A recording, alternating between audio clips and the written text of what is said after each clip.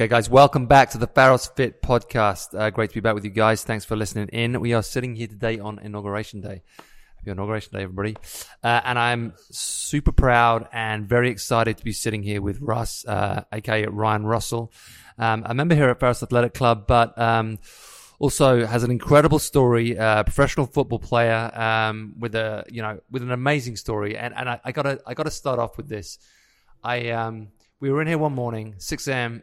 build classes when we used to have build classes indoors back in the days when we could train inside gyms, and we're on some kind of squat cycle, and me and a couple of guys were like really proud of like building up to like 315 or whatever it was for a few reps.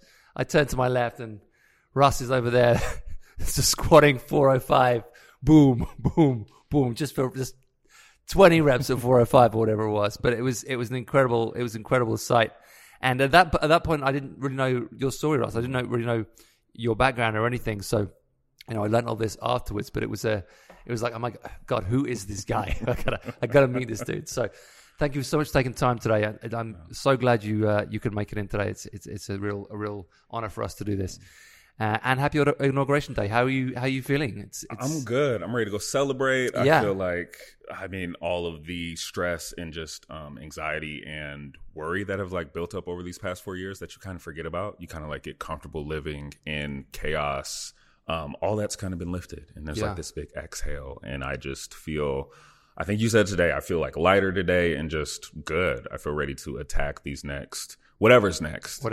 Yeah. I think we sometimes underestimate that kind of like general stress, that general anxiety that just sits on us. Yeah. And day after day after day, it just like builds and builds and builds. And we don't notice it. But when it goes away, it's like, oh my God, it's gone. Yeah. people live like that, in kind of jobs they don't like, or like in towns they don't really feel comfortable in, or whatever it might be. And you just, you kind of feel like whether either you deserve it or just things won't change, or this is just like how it is. And it's like, no, it doesn't have to be like this. Yeah. You deserve to like just be happy. Yeah.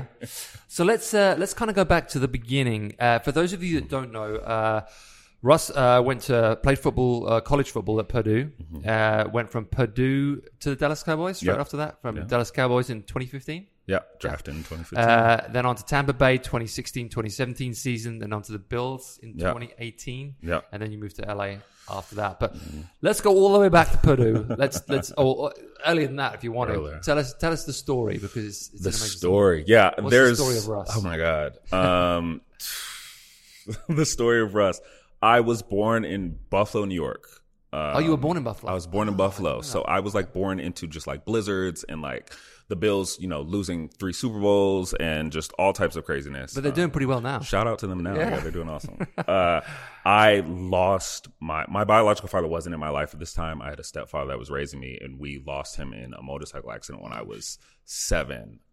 So my mom, being just the amazing woman that she is and like the fighter that she is, she's like, okay, we're going to start over. We're going to pick up. We're going to move to Dallas. Her sister was living there, my aunt at the time, and we're just going to get a fresh start. She'd heard good things. Dallas has great education. Dallas has, sports and great schools and all these great things, which Dallas, that's true. So we moved to Dallas when I was 7.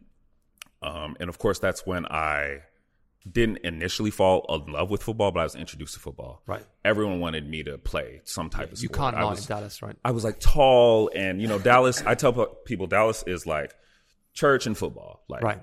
Period. That's it. Like, you go to church on Sunday early, you get and eat, and then you go sit in front of a TV and you watch football. Like, guys would just drive hours to go like see high school games. Like, it's the level of fandom and just love there is crazy. So I moved to Dallas. I actually don't start playing football until high school. Okay. Just being with a single mother, as soon as I could work, I did.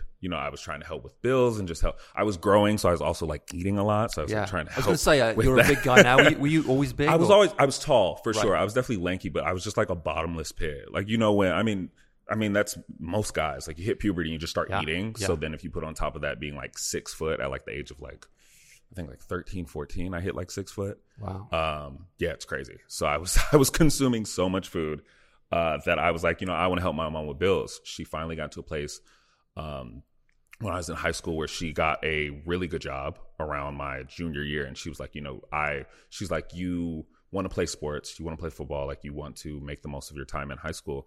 And you should. And football started just as kind of like a passion thing for me. I was like, I just like it. I didn't realize, of course, like I was kind of 2 to 3 inches taller than everyone, or I was like a little faster than everyone, a little stronger than everyone, like a little more athletic. And within my junior year, actually, I don't even get to play. I break my freaking wrist, like the first scrimmage that we ever have. Then I come back 6 weeks later and I break my other hand. So then I have like 2 casts on, and I don't get to play junior year. Senior year, I, of course, then go off. Like I just go crazy. And that's when I'm realizing, like, not only do I love football, but football like kind of loves me back at this point. Like I'm really killing it. And scouts are starting to come and coaches are starting to talk to me about, you know, hey, the Baylor scout was here, or the Texas scout was here. So that senior year was everything for me. And I got, of course, like all district, all the state stuff. Even though as a team, we weren't that great. I went to like a new high school, but football then becomes kind of a reality for me. I'm like, I can go to college. Like I remember getting kind of that first scholarship offer and being like, oh, wow. Like my mom's still paying student loans at that time. And it was like, I won't have to deal with that. Like, this is amazing. But then, of course, there was a lot of like Texas was like, we recruit up to like sophomores. Like we already have like 3 years of recruiting classes. The same with like Nebraska who came. The same with like Florida and all these other schools. So like, you can come, but maybe we'll like, you know, we'll figure something out. Like you'll go to a JUCO close by, or like you'll just take that first semester off and then come the next semester. They were trying to do all these things. And me just being like a freaking 17-year-old kid who just like came off like this high of the season, I'm like, I'm the man. Like if you wanted me to be there, you would make it happen. Right. And which is good. I made the right decision because knowing what I know now and kind of like the shadiness of the NCAA, yeah, they definitely could have made that happen if they wanted to. But Purdue comes around and it's kind of like the best of both worlds. There's this perfect mix where Purdue was putting out a lot of NFL defensive ends at the time. They were putting out like Rob Ninkovich, Ray Edwards, Sean Phillips, Cliff Averill, Ryan Kerrigan was a senior when I had just got there. And I was like, Roosevelt Colvin, who has NFL Super Bowl rings. And I was like, you know, if I want to have success in this position, this is a great place to be. And also Purdue had a great education. It was like one of the top schools. Right. Pretty much all across the board, really known for engineering. So I was like, I'll get a good education. I'll play football. My mom be happy. I'll be good. And that was kind of just where my mind was. Getting to Purdue, I was a little skinnier than everyone. So I redshirted. I gained like 30, 40 pounds of like, oh, wow, straight man. Oh, shit. It was insane. How did you do that? I have no idea. I was eating nonstop. Like eating became a chore. I was like, I need to eat steak every night. I need to drink these shakes in between. I need to do this. And then I had never really worked out in high school. Like also starting football so late and kind of being good already, like just having natural talent. I didn't like weights. Right. I was like, I'm here to play football. Like I'm not here to be a freaking bodybuilder. Yeah. Like I'm not here to do that. And I said that all the time. And the coaches would always fight me and they'd be like, you're going to regret this. And I'm like, whatever. And then I came to college and I was like, oh, shit. I gotta be big. So you started weightlifting in college? I started really lifting weights and finding out like my legs were super strong. And like, you know. And did you grow quickly? Did your muscles grow quickly? Oh my God. Yeah. It was insane. Yeah. I've never, like my body was just hurting all the time because it was just like expanding, like crazy, like muscles in places I didn't know I had muscles. But that's why it's so good at that age, though, because you've got so much testosterone in your body and so much growth hormone, and you start training. It's just like you see results so quickly. And it's like I was eating shit. I mean, I was eating horribly. I was, I was still like drinking. I would like come in hungover and like squat 500 pounds. Yeah. Just like stuff where I'm like, I can't imagine trying to do that today. You were squatting heavy back then in college? I think I might still hold the record. I don't know. It might have been broke now, but I had acquired the single rep max record for squat. Shit. And I think for power clean, I was really good at like lower body. What was that? What was the squat? What was the number? 655. 655. Like yeah. At how old are you? Oh, at that time I was like 19 maybe when I hit that. Shit, 655 at 19, people. Something crazy. It was insane. And then I never won rep max again because I was like, why would I do that? Got the record. That's it. You made it. I was like, I'm good. So started as a redshirt freshman, then that next year started all 4 years, got all conference honors, did some really great things, went to some bowl games, got Purdue kind of turned around there with football. And you were a defensive end at this point? Yeah. Right. And for, in case there's English people listening to this, I don't know what defensive end is. What is a defensive end? How do I explain it? I'm the guy that tries to sack the quarterback. Like, that's literally all I can think. Like, Drew Brees, Tom Brady, like Aaron Rodgers, all these people y'all love, I try to, like, put them on their necks before they throw the ball. Yeah. So that was awesome. So Purdue, I mean, I met some amazing friends there. Really, like, started also kind of, like, figuring out who I was as a person, which was a big thing. just growing up in Dallas, Texas, like is great for a lot of reasons, but Dallas is also a very conservative state. It's a very white state. It's a very it's like part of the Christian Bible Belt. It's very religious. So there's not really a lot of room for someone who looks like me, basically, and is someone like me to really express themselves or be themselves fully or whatever it is. Right. Racism, in general, I encountered a lot through my just childhood in Texas. And the things that saved me a lot of the time from being racially profiled or whatever it might be was the fact that I played football. Right. That was like the first thing I learned to say to people. Like if I get pulled over by a cop, it's like, oh, I'm sorry, officer, I was just leaving practice. Like just straight off. Cause I'm like, they look at you differently. It's like, they're like, oh, okay, you play football. So that kind of like trumps anything else, which is crazy to think, but that's just how I was kind of trained. So in college, getting away from that, I started kind of figuring myself out a little bit more, like what I liked outside of football, like who I like, relationships, who I loved, what I wanted to be. My own sexuality came into like the sphere in college as well, which was a great journey. I'll explain more about. But while I'm doing all this and I'm like finding myself in football, it's just like this great thing that's giving me this education. I have success yet again, and kind of the same thing. The coach does something like, hey, NFL scouts are here. Hey, guys are coming. Like, you know, make sure you're on time for this meeting. Like, I know you might be late other times, but you got to be here this time. And the possibility comes to mind like, oh, shoot, I could play in the NFL. Like, I could pay my mom back for like all the sacrifices she's made. I could really like change kind of the whole arc of my family at this moment. And everything else kind of went on the back seat. Whether it was art, whether it was writing, whether it was relationships, whatever it was, took a back seat. And I was like, I just need to focus on the NFL. Right. At the time, it's funny, my senior year, my last season, I witnessed an event that probably a lot of people have seen. I see Michael Sam get drafted. And at the time, I was already kind of having questions of my sexuality or like experiences. And I just remember really being, one, scared for Michael Sam because I was like, this has never happened before. Like there's never been like a gay football player out and then enter the NFL or attempt to enter the NFL or anything. And I just was like, I don't know how this is going to work out. You just never, I don't know. To me, in my mind, to be the first to anything is like terrifying. Right, for sure. Because you just don't know what's going to happen. And Michael Sam was an amazing college player, SEC, all defense player of the year, just like freaking a champion, just like a dog. And he comes out and goes to the NFL and doesn't make a regular season roster. Even though I think he had like 3 sacks in the preseason and like from what I saw on the outside did pretty well. I mean, obviously, and you think that was a factor why he wasn't?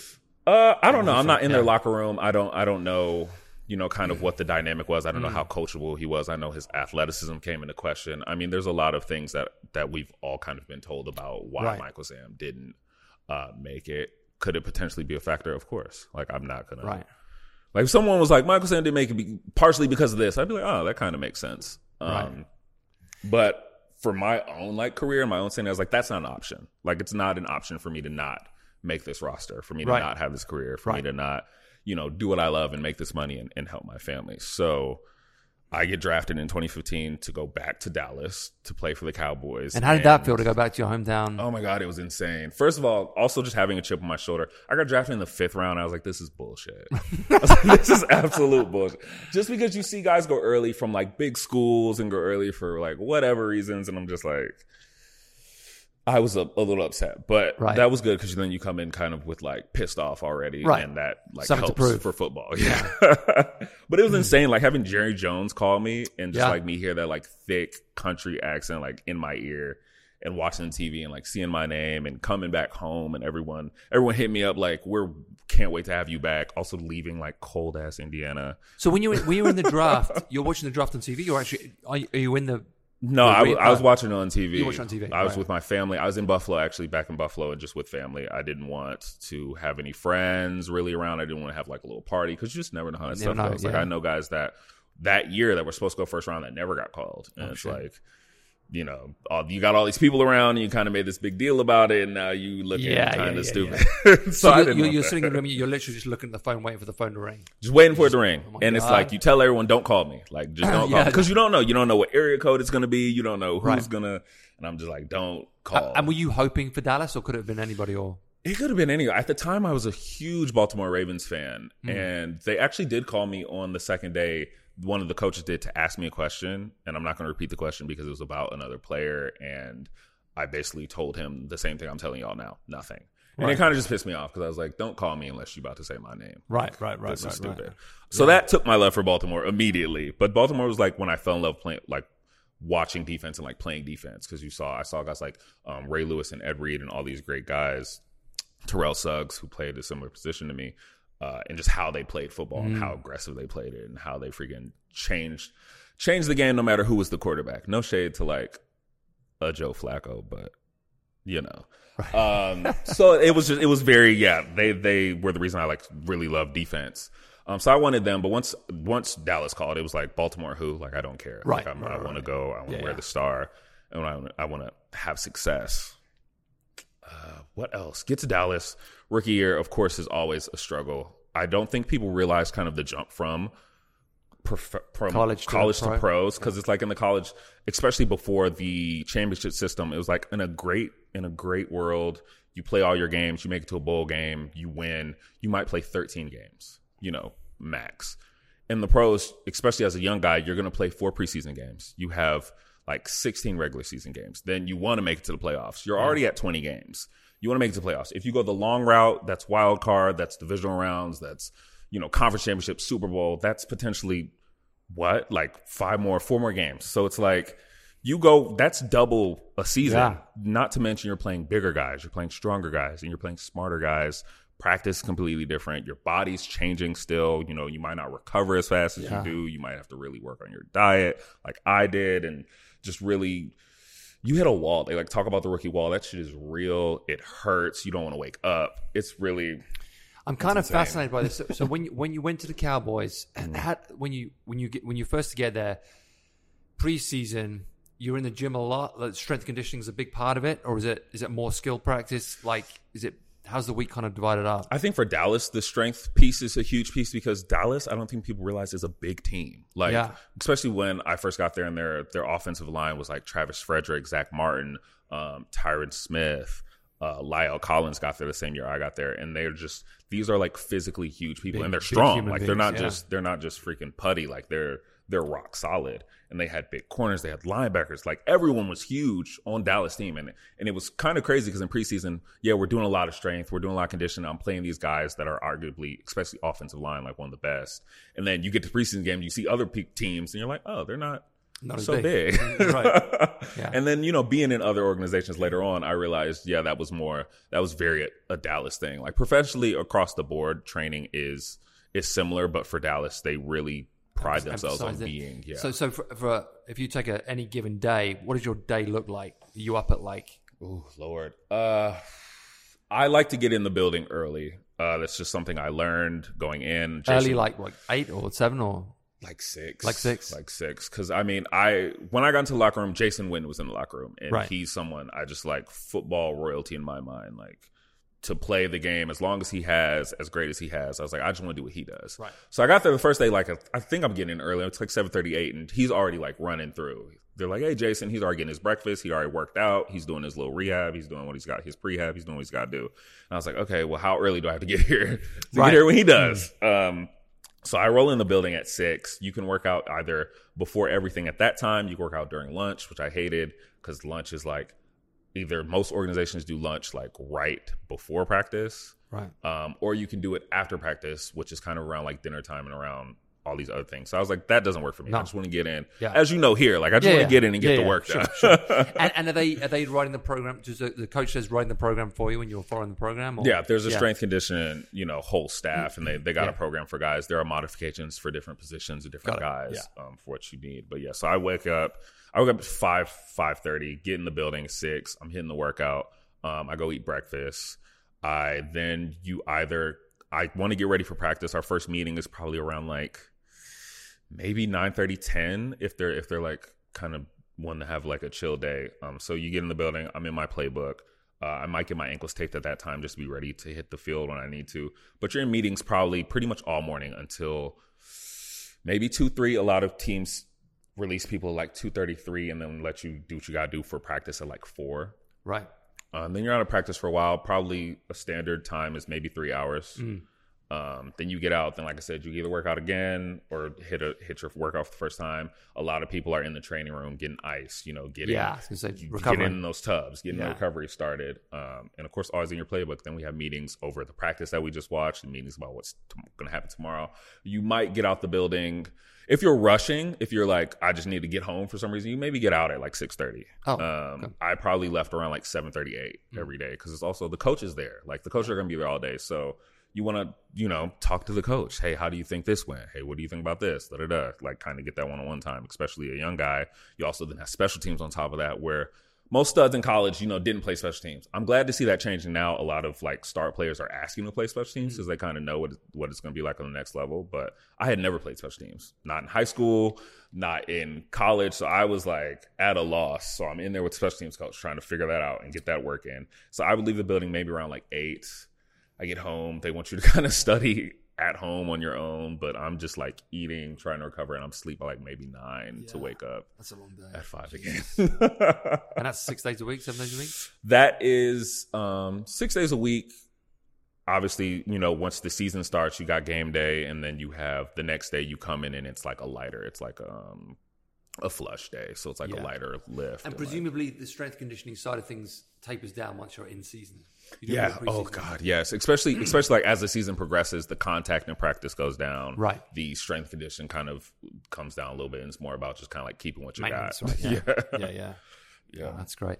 So you're just at Cowboys for one season? One full season. I get freaking injured my rookie season. Yeah, I read like about I said, this, just not freaking just not being used to like the length and the physicality of the season. So they put me on IR. And I finish out the season on IR. Then I come back that next off season. I'm having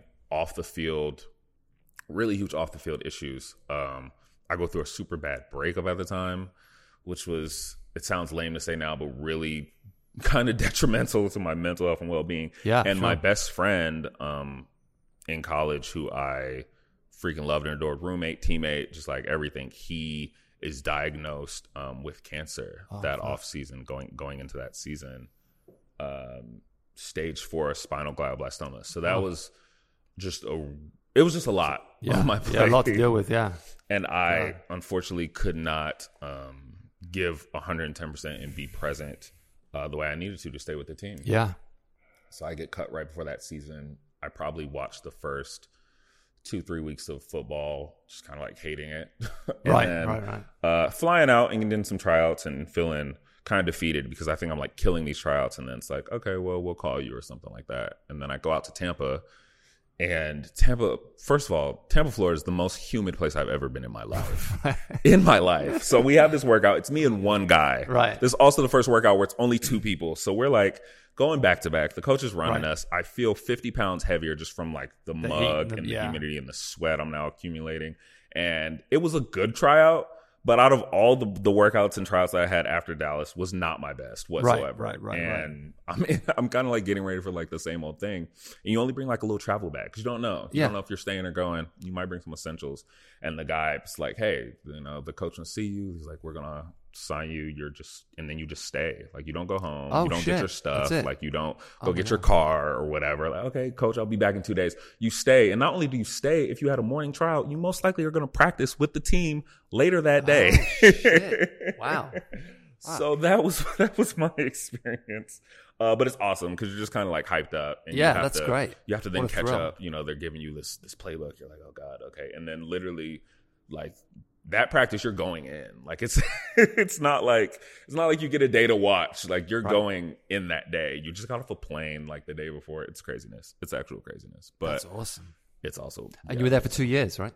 Two seasons? So my first season, I play a little bit. I don't think I start a lot. I get, I think 2.5 sacks. And then the next season, I start, I think 11 games, get 3 sacks, a bunch of QB hits, and kind of get Tampa one of their best seasons until, of course, now that they have Tom Right. Brady. But kind of start to help turn that organization around. I get to meet great guys and players.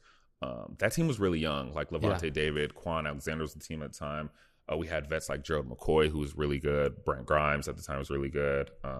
We still had Jameis Winston as a quarterback. So it was a very young, fresh team with a lot of talent. And now, they add a few pieces. They get Tom Brady, and they're having success. Yeah. And it's cool to see guys like Mike Evans, who have been consistently great players in the league, who just haven't really had an opportunity or recognition, and finally get to perform on the biggest stage and have success.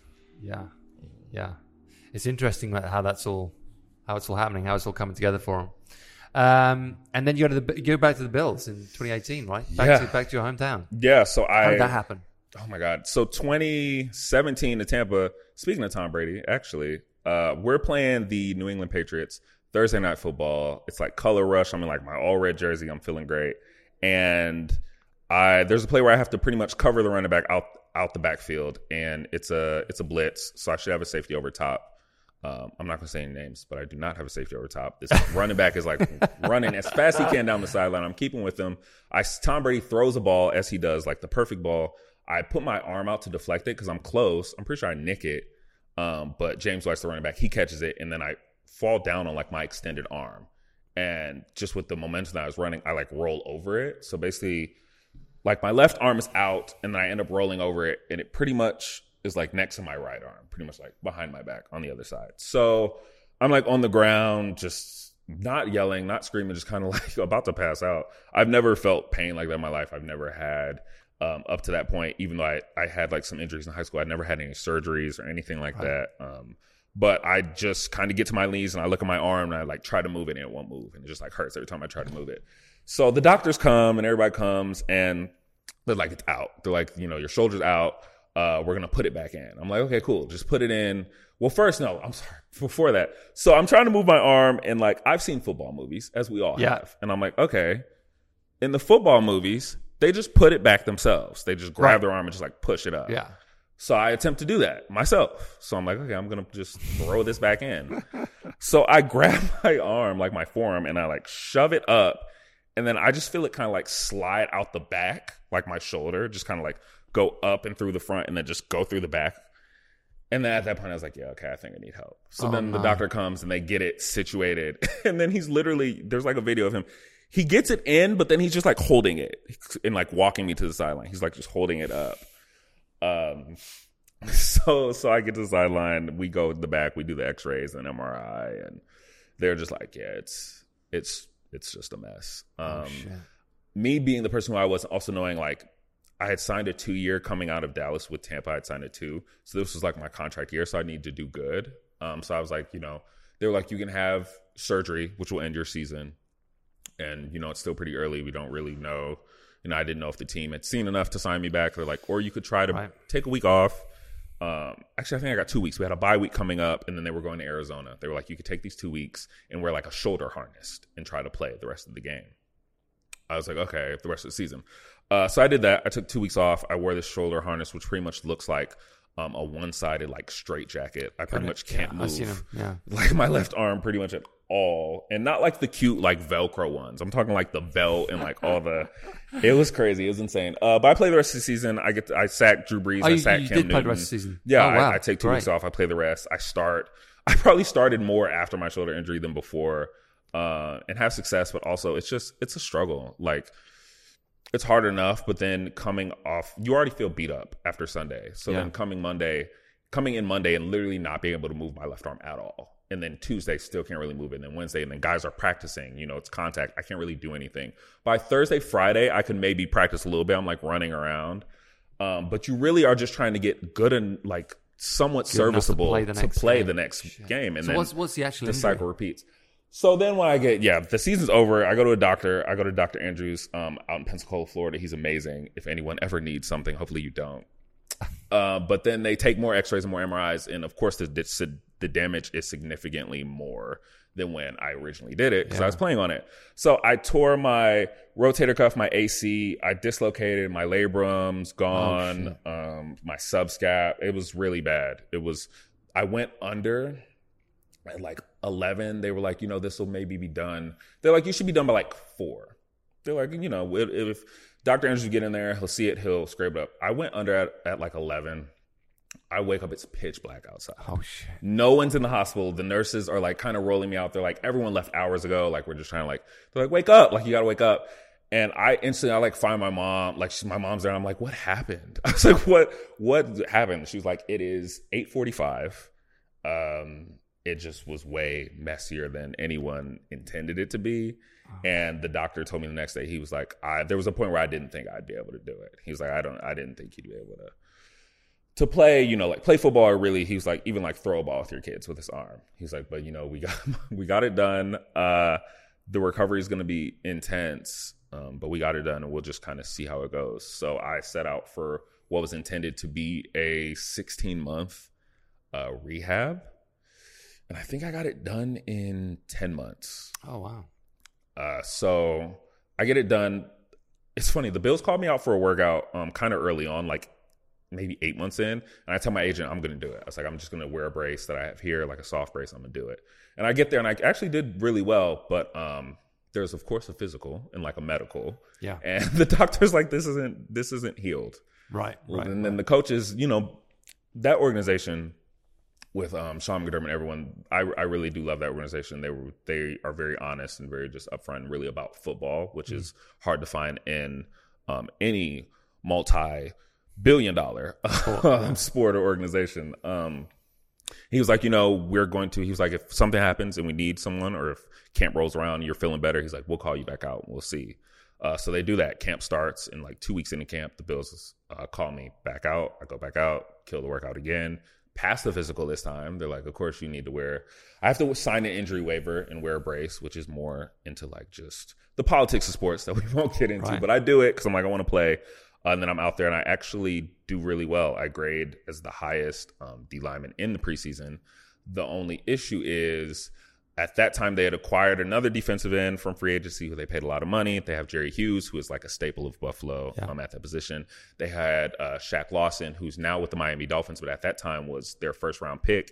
And they were still trying to figure out what they wanted to do. A lot of roster moves. It was also a very young team who was trying to get success, which, we're seeing it pay off now, but they put a lot of work into that, shuffling that roster up. So they were like, we love what you did, but we don't feel comfortable enough going with you and getting rid of these guys that we kind of already know. It's kind of more like the evil you know than the evil you don't know. Right. So I leave there, and around like the time of my recovery, and really around right before I get to Buffalo, my best friend, who's been fighting cancer now for a little over a year, passes away. Right. So in my life, it's like I feel like I've really fought for football, but in some sense lost it. And then my best friend was really fighting for his life and ended up losing it. And I just felt really like, other than football, I had nothing else in my life to really be happy of or proud of or feel fulfilled by. And I just got to like a really dark place where I was like, I need to really love myself, not for what I do or for what I like bring or for this sport that I've been blessed and gifted to play. But just love myself because I love myself. Because up until this point, you've basically defined yourself as a football player, right? And that's all you defined yourself as. And people don't understand, like, especially the NFL, it kind of takes that like the NFL is not like just a sport. This is a whole lifestyle. Like everything is about playing better. Like, and that includes how late you stay out and hang out with friends. That includes, your dating life and how you situate that. It includes what you eat. That includes it's everything. Everything will either negatively affect or positively affect how you play. And that's it.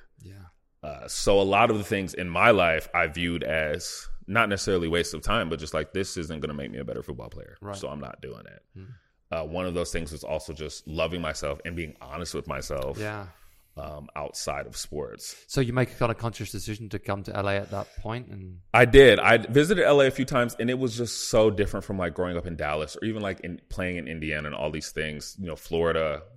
It was just so much more relaxed and so much more like normally in Dallas. I guarantee you go with me anywhere in Dallas. It doesn't matter if we're going to church. It doesn't matter if we're going to a grocery store. It doesn't matter where we're going. People will stop and stare. They will just stare.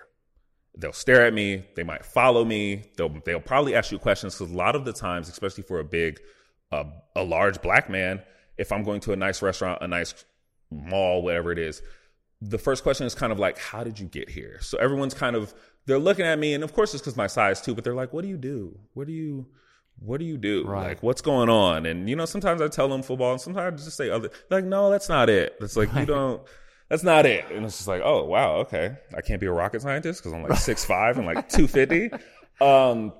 But it's just a lot of that. And I came to LA and no one stared. No one cared who I was unless I was like Brad Pitt or somebody. Like no one gave a damn.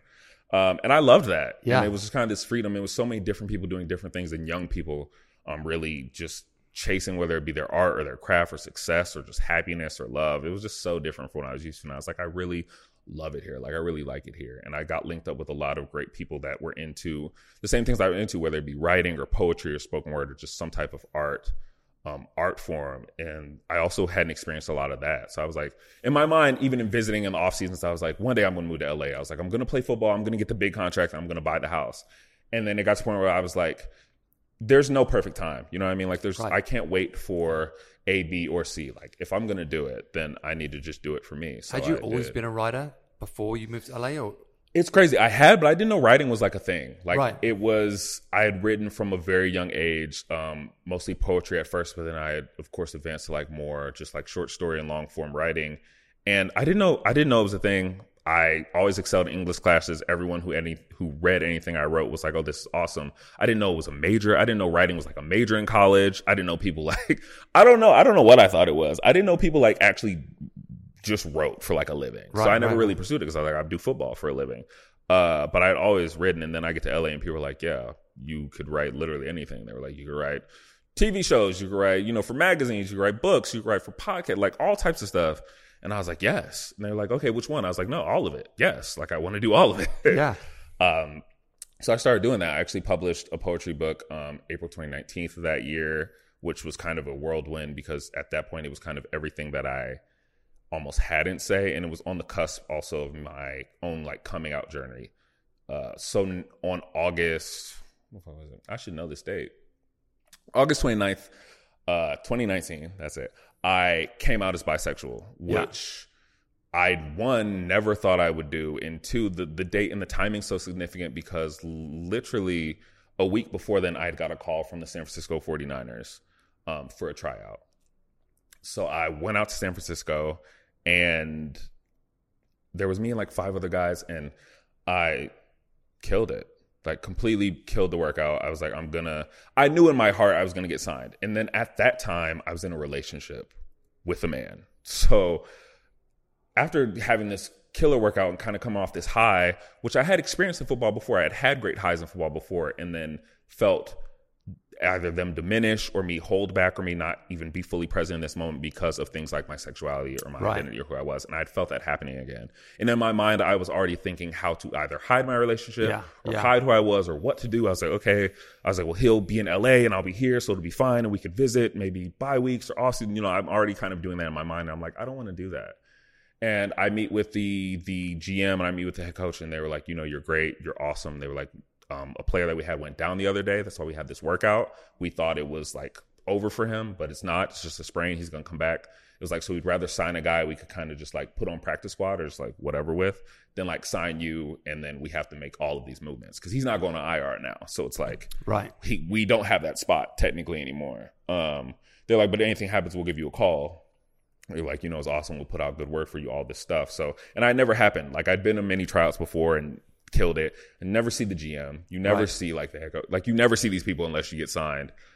So that was a great sign for me. I was like, okay, football, like I still got it. Like it's still here. Yeah. But there are going to be moments where there are going to be moments that should be the best moments in your life. And you need to figure out why those aren't the best moments in your life. Right. And part of that was me not being just honest with who I was. So that next week I came out, and I guess it was like a big deal. Yeah, I think it was a big deal. And at the moment, I was just like, I just want to be happy. I just want to play football, and I just want to be in my relationship, and I just want to just. Did it feel like less of a big deal because you were in LA and it's not so much of a big deal here, or maybe I don't know. Like if you were in Dallas and it would have been. Oh my God! If I was in Dallas, that would have been. Yeah, that probably. I mean, and at the time, I had been doing so many things that I never thought I would do. This, I guess, was just kind of one more of those things. Then I did like a journalism TV segment on ESPN, and that was how the announcement was made. And then the New York Times is calling, and the Washington Post is calling, and all these people are calling me and blowing up my phone, and I'm getting, support, but on the back end, I'm getting a lot of the usual, things. Yeah.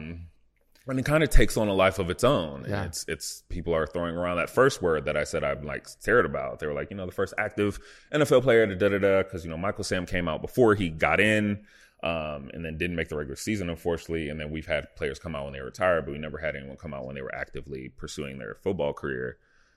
So it was.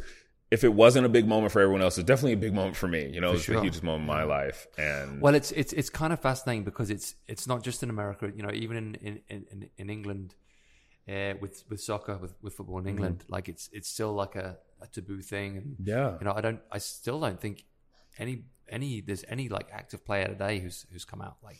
No, that they love telling me that. They're like, you're the only player in any male profession in the Big Five to come out. I was like, which is crazy because I get it. Yeah, it's so crazy, and it's just so strange how it still exists. Yeah, because when you're in LA and you're everything's so open, but then there's still this stigma in sports that's just.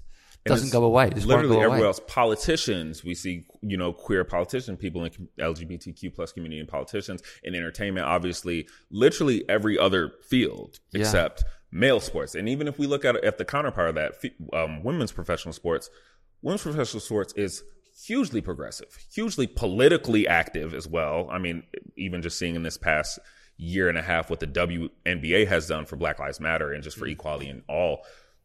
And they have the full support of their leagues. They have most of them have the full support of their teams and their owners.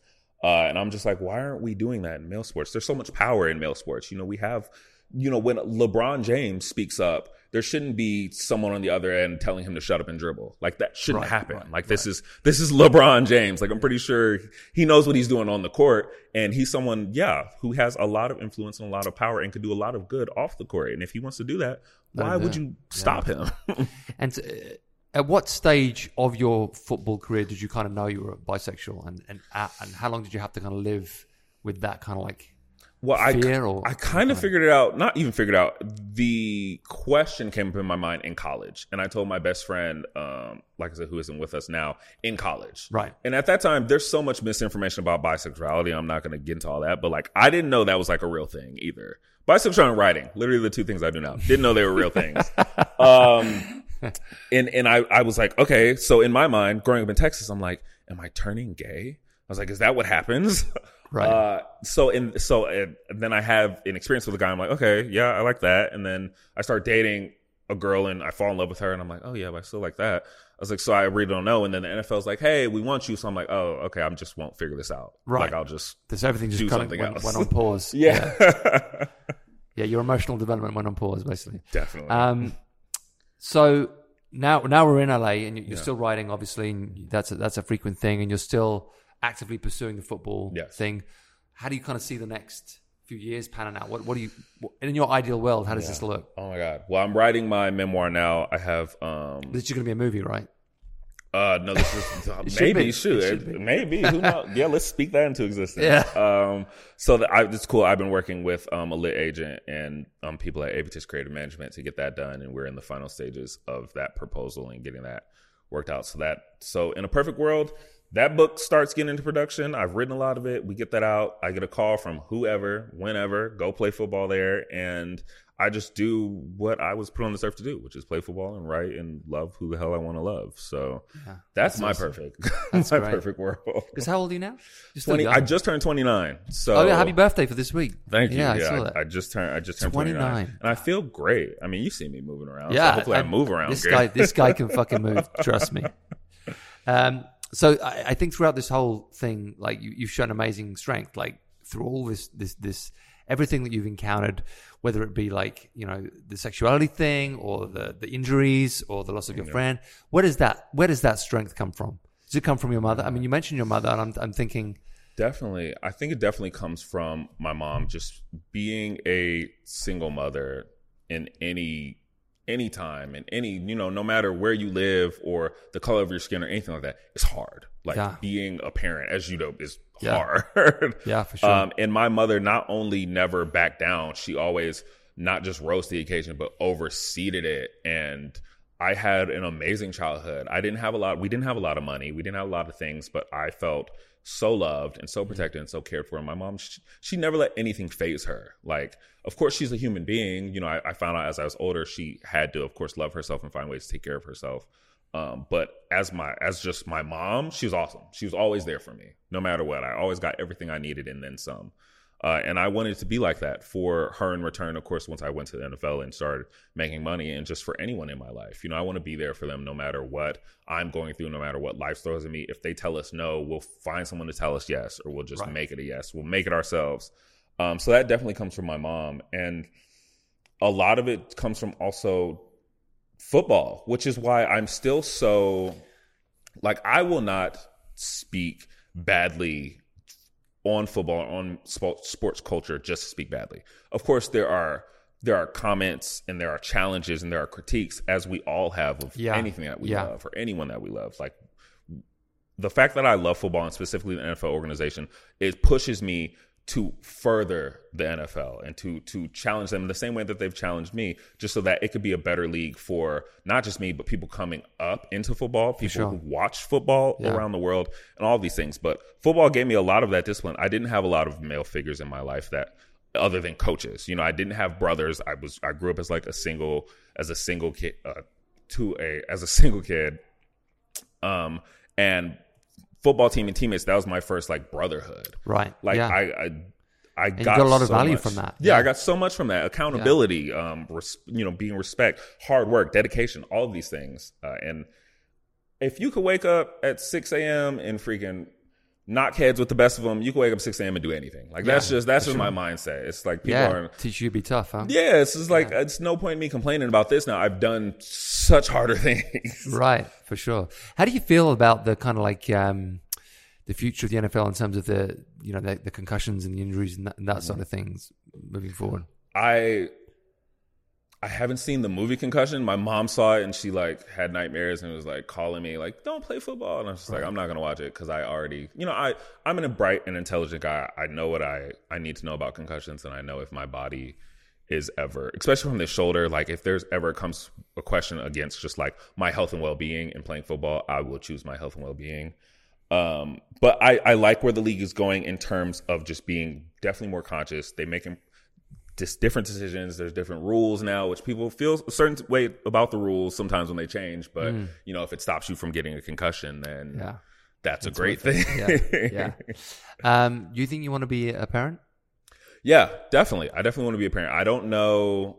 Right now, I'm thinking just man-on-man coverage, just one kid. 'Cause as soon as you get more than 2 or 3, then y'all got to go to zone coverage, and you gotta. I don't know about all that, but I definitely would like to be a father, and I think you make a great father. And, thank you. I appreciate that. I can personally recommend it. It's the best thing. It really is. It's and I wanted to ask you, if you were to give advice to kind of your 10-year-old self, having gone through everything you've gone through, what would that advice be? Oh my God, what was that? 10-year-old me.